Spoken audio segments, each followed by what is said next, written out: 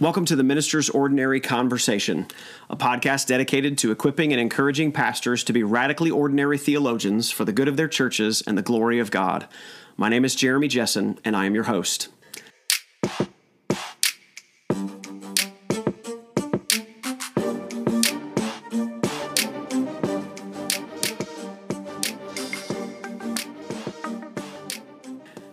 Today, we're covering several news stories related to work and rest. Now, categorically, if you remember the podcast introduction, I'm doing this in an effort to remind you that you minister in a context. The issues in the news and in the culture affect people in your congregation, and we as pastors should do what we can to sharpen our skills in speaking with our people about these kinds of things. Now, all three articles covered today are from the Wall Street Journal. That's my periodical of choice for news coverage because the news is balanced and the opinion pages are thoughtfully conservative, which is exceedingly rare in our culture, but it's a worthwhile publication if you would like to subscribe to that. I'll put a link to that in the show notes.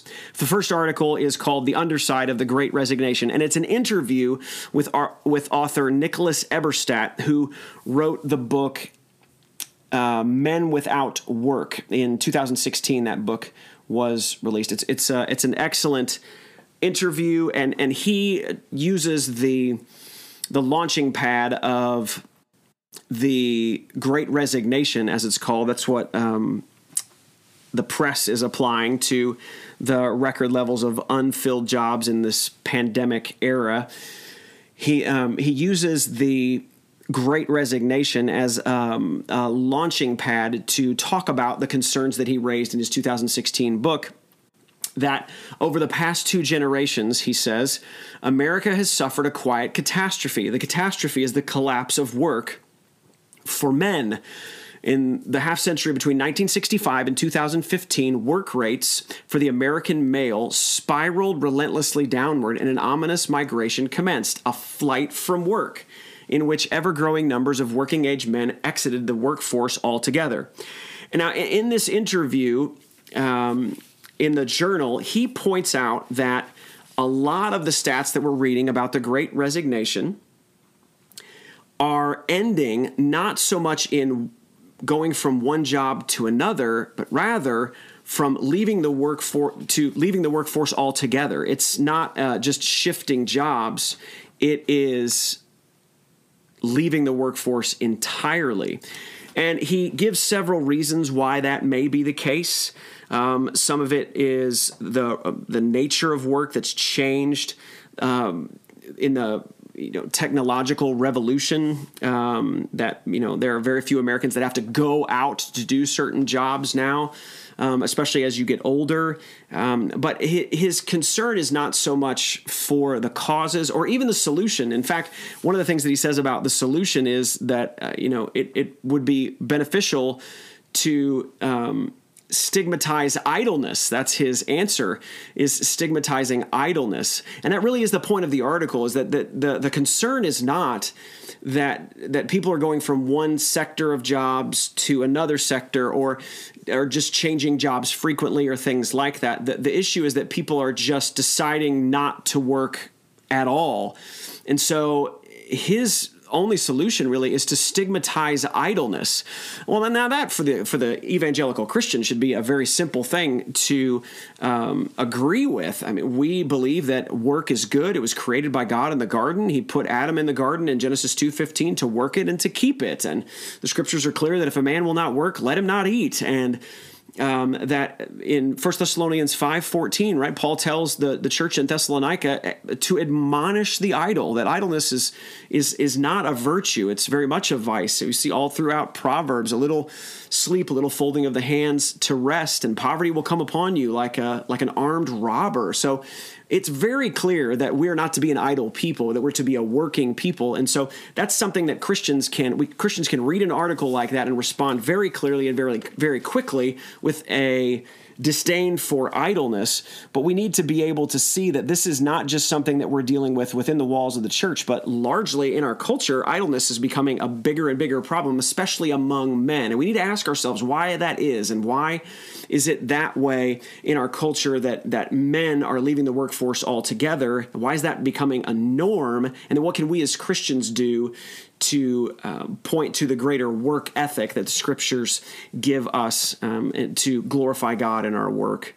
The second article that I wanted to point out was, it's a shorter article called "The Virus Wave Fuels Worker Absences." Virus Wave Fuels Worker Absences by Harriet Torrey. It's a short article, but the point that she is driving at here is very simple. Let me just quote from the article. "The Omicron wave of coronavirus cases is weighing on the U.S. labor force, keeping millions of people home sick while others say they are working through the illness. This double impact from the biggest surge of COVID-19 illnesses so far in the pandemic comes as employers have struggled with an unusually tight labor market and an employment rate that is approaching pre-pandemic levels." So it's a very volatile situation. And the point that I wanted to drive at was this last part where people are saying they are working through the illness. And I find it interesting that there was another survey that she quotes, Torrey here, she quotes a survey from the Shift Project at Harvard University's Kennedy School, finding that nearly 2/3 of workers who reported being sick in the past month during the survey period said that they worked through the illness. They simply worked through it.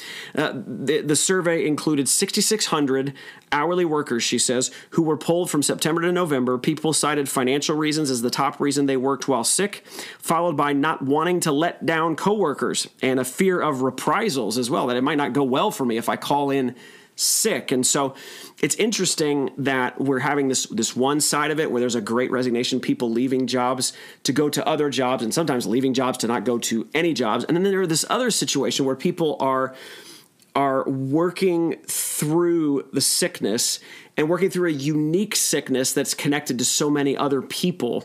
Another article that I read recently, it talked about how when Omicron came in, so this variant of the virus came in most recently, this individual who was leading a certain, wing of his job, I don't know, he was leading a certain department at his job.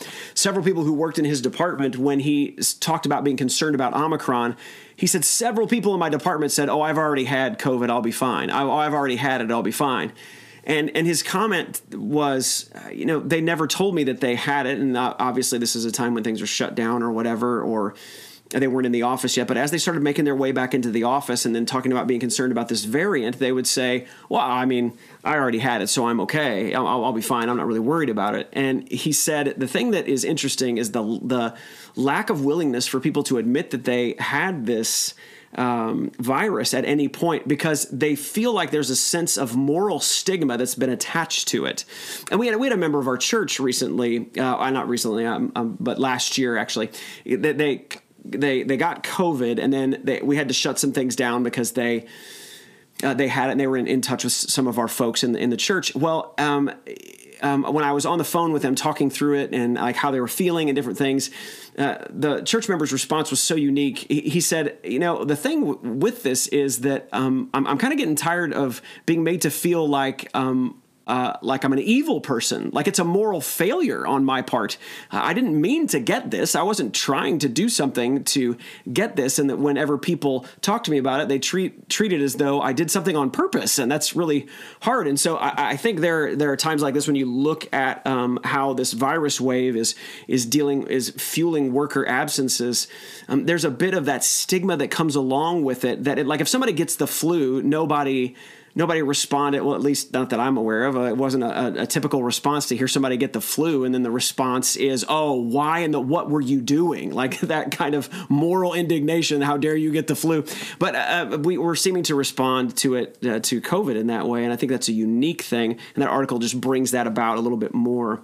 The last article then is an excellent article, and I think it's helpful.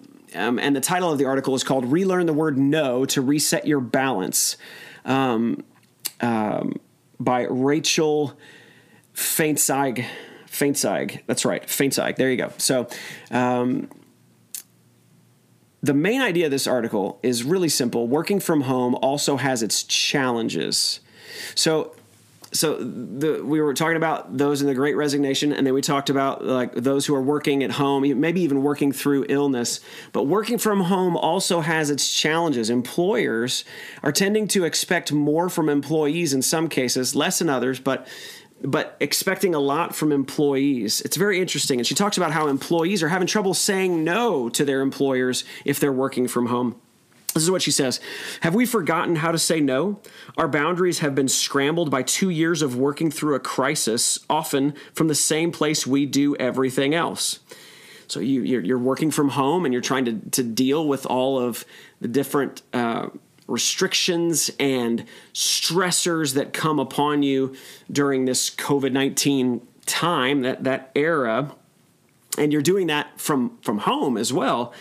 And so she says, managers know we're home. Employees want to prove themselves in a world without FaceTime. FaceTime not meaning the Apple, Zoom feature kind of thing where you can see people's faces when you call, but FaceTime, like actually being in each other's presence, proximity, physical proximity. There's a new unspoken contract between bosses and workers, she says. You can work where you want, but the flexibility comes at a cost. You're always on. The employer feels like you're lucky enough to be at home. You're kind of at my beck and call. She quotes there from Ellen Kosick, a management professor at Purdue University. She cites these other places where this kind of behavior happens. A funeral home manager in Georgia, she says, was surprised when his team confronted him about his frequent Saturday night text messages about sales quotas. A pharmaceutical employee back in her Boston office was cornered in the kitchen by a colleague demanding to know why she hadn't responded to his email yet. It was 8:30 a.m. He sent that email at 6:30 a.m. So even if you return to the office, the kind of always-on expectation for work is starting to become the norm. So she makes all of these notes that people have learned to work in an environment that's kind of crazy. And if you're the only one who's going to set boundaries, well, I'm not going to answer email after this time. Dr. Kosick even said here, this researcher that she cites, if you're the only one who does that, you get stigmatized. There are risks. Say no too often and you'll miss out on big projects, alienate your colleagues, or even jeopardize your career. And yet, saying yes and then missing a deadline can be just as detrimental, says Karen Shafir-Vladeck, a partner at an Austin, Texas law firm. And one of the things that we see in that problem is, well, if you're constantly saying yes, you may end up doing projects that you can't do well because you've got 4 other projects you already said yes to when you're overloaded. So there's so many complications that come along with trying to say yes to these things because you feel guilty if you say no, and setting boundaries is a difficult thing to do in the workforce. So the answer that she gives here, I think, is really helpful. You need to break some of these pandemic habits and set up some clear boundaries on when you will do certain things. And so one such example, she says, try to stick to limits like no work calls after 6 p.m., maybe just 85% of the time, right? Just trying to get out of that pattern of answering those emails at certain times instead of the always on philosophy. And she cites another author here, and I just thought this was fantastic. Communications executive Carrie Shum spent 250 more hours on client work, an extra third from April 2020 to April 2021 as compared to the year prior. So she saw that she needed to make some adjustments. So she did all of these different things. She tried leaving her phone in her home office. She tried keeping her phone out of her bedroom at night, and she joined a soccer league to try and just do some things outside of the house where she's detached from work. But the last quote is the one that I felt like was so powerful. She said, "You start to figure it out." quote, she said, "That's just not life. This always on, always working pattern is just not life." And so that is a beneficial thing for us to remember. And it's a beneficial thing for us to remind the people in our congregations that this always on, never shut down, and we would also say as Christians, no Sabbath kind of life that's just not life. Definitely not life as it was intended by the Lord, and definitely not healthy in terms of what it produces in us and what it does to us. So these are just 3 articles from the Wall Street Journal in a few days, actually. These are just all within a few days of each other. They're all on the stressors that are coming at this time in our culture when it comes to work. Now, I know that pastors are feeling a unique strain at this point as well. As was recently pointed out, 38% of pastors have indicated that they've considered quitting full-time ministry within the past year. And again, that's not going from one ministry position to another, but that is leaving the ministry altogether.